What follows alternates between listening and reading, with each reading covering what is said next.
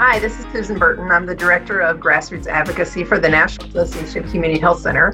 Today we have with us Steve Carey, the Cheif Strategy Officer for NACHC also, and looking forward to this conversation specifically focused on community health centers and what we can expect, what we need to do now the election is done and our attention is turning back toward all the things that we need Congress to work with us on.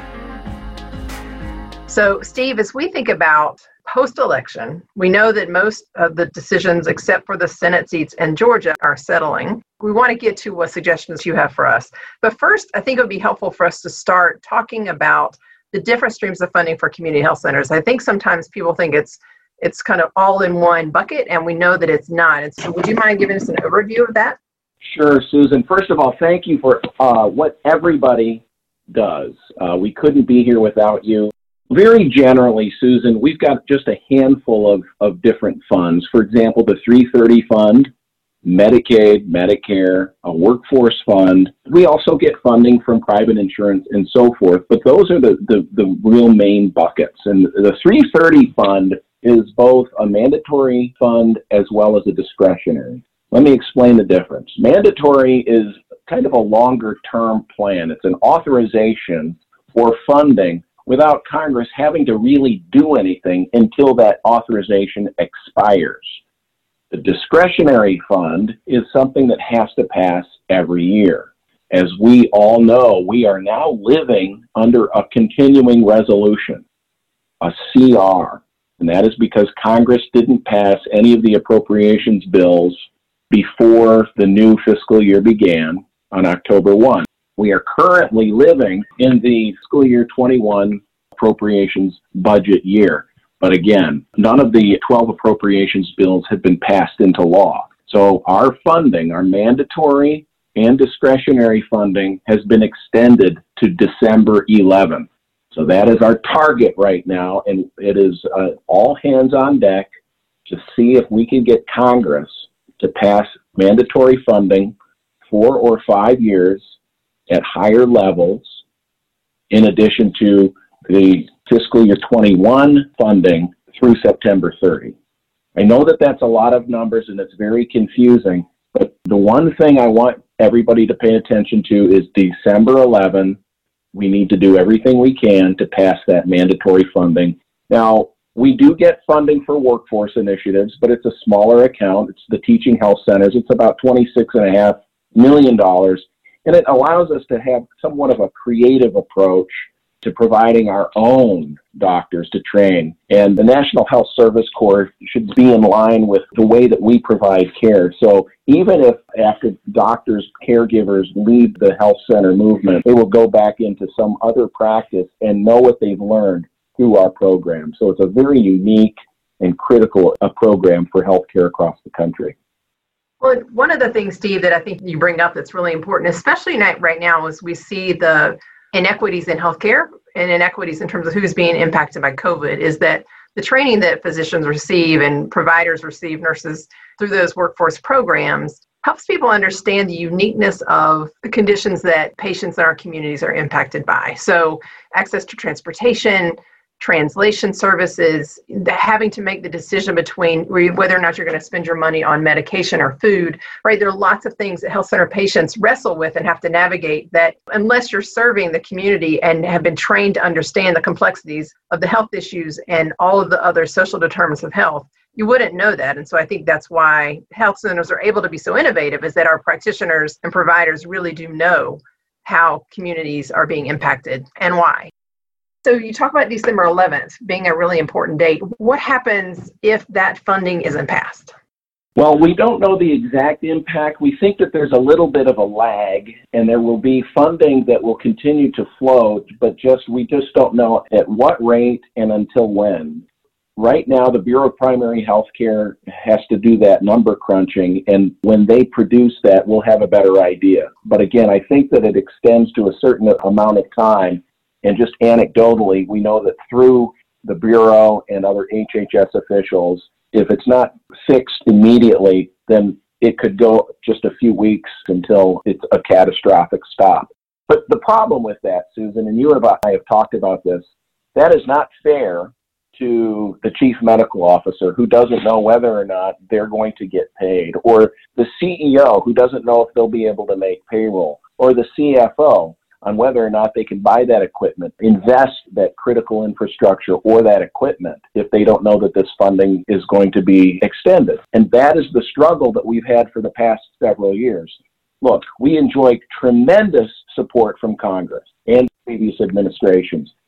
This is not a Republican or a Democratic program. However, we are kind of under that carrot and stick. We are used as an incentive for other lawmakers to pass other bills. Our fund is so popular that we are added as an incentive to pass other measures. And to me, I get that game, but it is that. It's a game and it's unfair, especially when we are coming through on everything Congress has wanted us to deal with.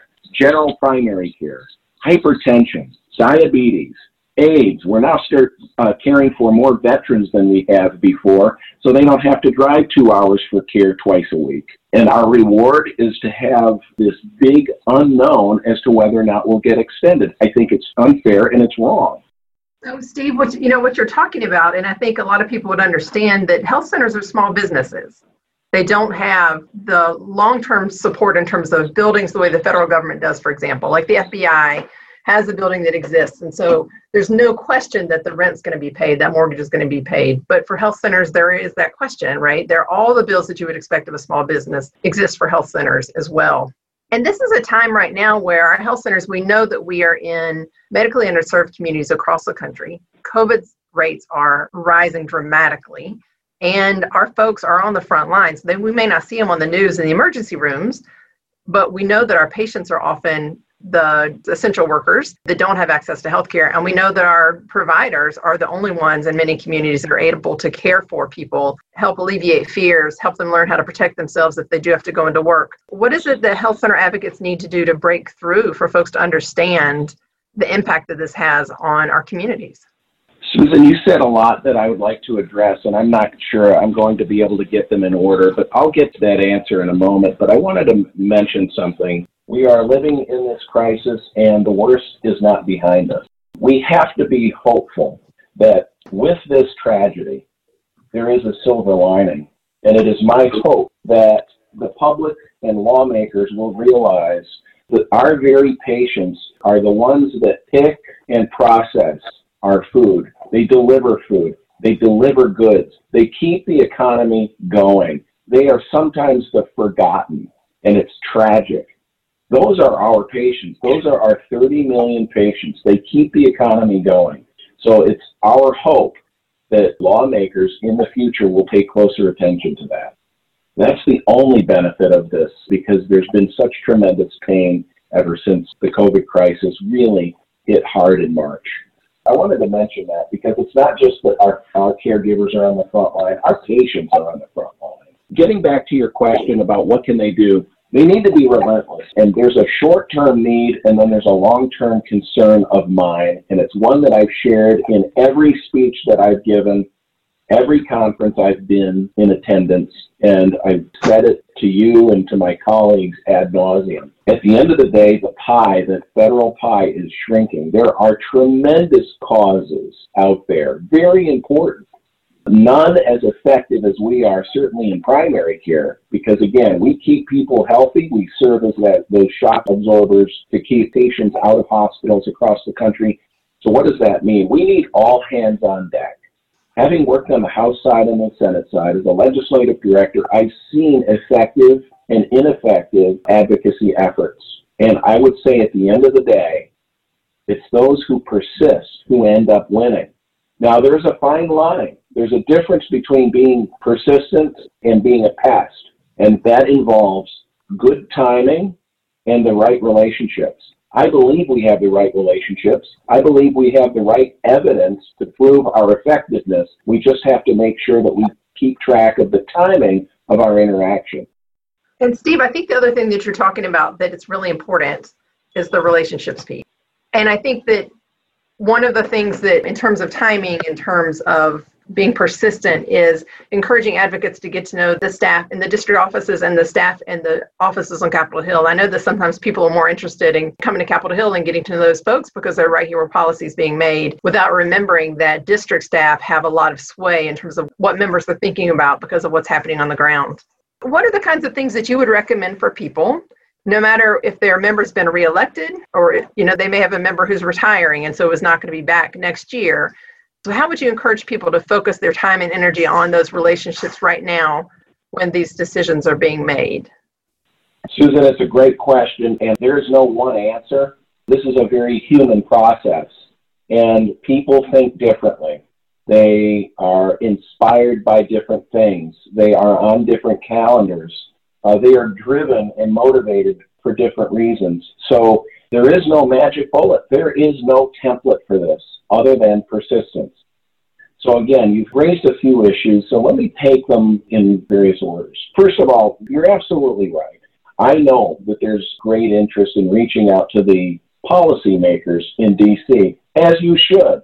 That is why they came to D.C. They wanted to get involved in policy. But I can tell you firsthand, one of our biggest champions in the Senate side, they prefer for their constituents to go through their district office because the district office likes to keep a pulse of what's going on in that part of the state. And it is through that staffer that will then convey the policy needs of that organization or those individuals to the policy staff in D.C. So it really just depends on how that office is set up. And that is done by picking up the phone and asking the question, who's your legislative director? Who's your health LA? How would this member of Congress's flow of communications proceed? How would you like me to pass on information and so forth? And it's a constant process. I think you know just as well as I do, Susan, there's a steady stream of congressional staff turnover. That takes up a lot of our time. It's a constant process. I could go to one member of Congress and talk to their health LA about something that we need, and then only to find a month later or a year later that we have to re-educate that office. If I were to make a suggestion, I would ask you to consider staying in touch with your district offices. Don't take away the importance of re-election. Lawmakers are elected for a reason. They'd like to stay in, and that means that they have to have very keen, very in tune staff back home. So I would ask, if you had a moment to reach out to somebody, stick with the district office. I think that that's a really important reminder, especially because the district staff are more likely to be able to travel, even have a conversation socially distanced outside your health center to see the kind of testing you're doing or how you're doing drive-through vaccinations, drive-through dental. I think there are lots of ways that the district staff are more accessible and can experience your story firsthand. I would invite them for tours once COVID is over, and even if you can do an event safely, show them what you're doing, whether, again, it's a drive-through test, and then when we do have the vaccine, show them how that works. Those of you who are in the movement and maybe belong to Kiwanis or Alliance or Rotary, ask them through that organization. Have them come in and talk. You know, when I was a consultant before I came on board, we used to set up a number of congressional tours, and I will tell you that I pulled them aside afterward, and they enjoyed it very much, and they had a perspective they couldn't get through a committee hearing or a CRS report. So thank you for emphasizing that. Yeah, I think the stories are really important, and one of the challenges right now is figuring out how to get those told when there's so many different stories being told. I think also as we talk about small businesses, my hope is that as advocates, you would be reaching out to other leaders in the community to talk about how important community health centers are so that you could also get them to advocate for you. I know that when Steve says all hands on deck, he really means that. And we know that there are lots of folks who are tired. They've been working long hours. They're caring for families, trying to balance all kinds of challenges in the midst of a really scary time. And so we also need to invite people who haven't advocated for health centers in the past before, but know how important we are to the community. So what are the small businesses that depend on community health centers? Is there a restaurant nearby where staff go and take out food? That's a restaurant that cares about the health center being open and staying open because it generates that economic activity in the community. Want to make sure that they are also stepping up and speaking up for health centers. So Steve, I guess the last question for today, when you think about where we are, what is the outlook for the next 2 years? What do people need to be prepared for? I'm actually optimistic about our prospects because of, again, the goodwill that we've created through the care that's been provided by the 250,000 employees in this movement. Now, granted, certain members of Congress said that now's the time to become more fiscally responsible, and that, of course, means watch out for the spending. So we do have to be careful about that. Something that Tom Van Coverden and I have continued to press over time is to see if we could get Congress to employ a dynamic scoring method of evaluating the effectiveness of our program. Dynamic scoring allows lawmakers to look at the long-term benefits of our programs to show spending for our programs actually lowers overall federal spending. So that's something that we are working on. Stay tuned. The second thing is, as we continue to work with the Trump administration, we did work with the Biden platform and are encouraged by their promise to provide the doubling of investment for the community health center movement.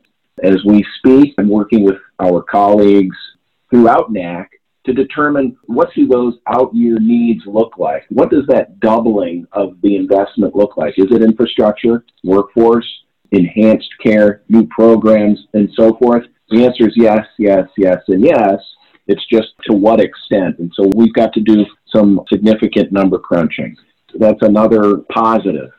And then finally, I think that the fact that we have this cliff fix that we need to resolve, there's no more excusing it. They've already extended us a few times with this new administration and a new Congress. Granted, there are members who we do have to educate. I'm encouraged that they'll hear what our call, and I know that everybody who's listening to this and your colleagues have done an amazing job advocating for us during the COVID crisis, which is why, for example, the Community Health Center Emergency Fund was included in the House and Senate version of the current COVID bill being debated.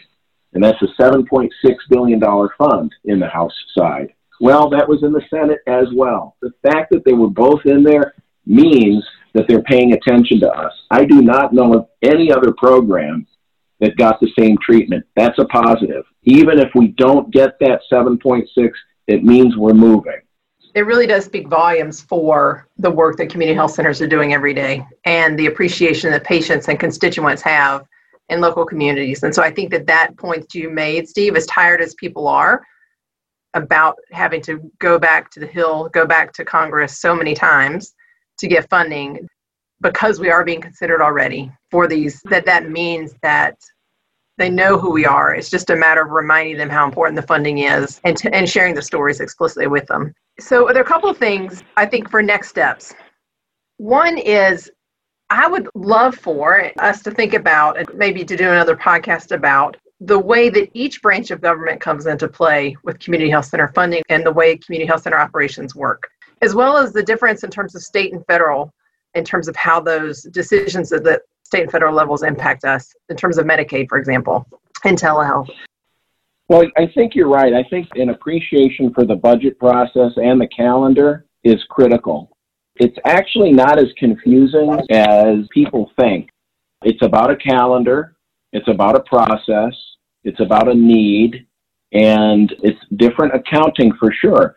But it really only takes a couple of hours of doing a little bit of reading, and I would be happy to do another podcast to explain a little bit about the calendar. It's the calendar that throws people off more than anything, and here's why. Right now, they're still spending down fiscal year $20. We haven't passed fiscal year 21. They're crunching numbers at the White House now for fiscal year 22, and the agencies right now are crunching numbers for fiscal year 23. That sounds confusing, but if you think about the enormity of the federal budget, that's how it has to be. And if I can figure it out, trust me, you guys can. Well, and Steve, I think that we need another conjunction junction. What's your function, right? Just a bill. The schoolhouse Just don't rock. Make me sing.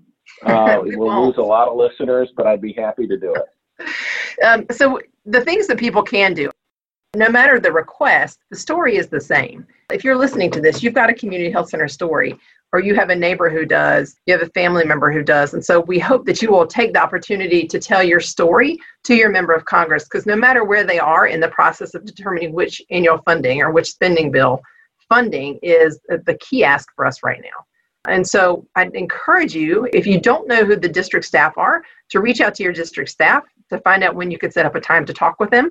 We'd encourage you to do that just to build the relationship. The relationship is essential. And the more they get to know you and the more that you feel connected to them, the more they're likely to respond to you. So keeping that relationship positive is really important, even when you're frustrated. It's okay for them to know, like Steve said, there's a difference between being persistent and pesky. And so part of the persistence is making sure people know how much you appreciate what they're doing. And if they're not doing enough, to make sure they know that as well, but in a way that is really talks about the urgency you're experiencing and feeling related to funding, and not so much a criticism of them, because that can be taken a way that's not particularly productive or helpful. So we will continue to offer insights and examples to health center funding, but know that it is a long haul. There is a sense of urgency around the country for what's happened because of COVID, and we already had that within the health center movement. But because of advocates, because of the work that providers are doing on the front lines, because of the board members who are governing, 51% community board members governing community health centers, we have innovative, quality, affordable care that 30 million patients have access to. And we know that number is growing with the number of people who've lost their employer-based health insurance. So we would ask that you remember that your stories are what have pushed the health center movement forward for the last 50 years.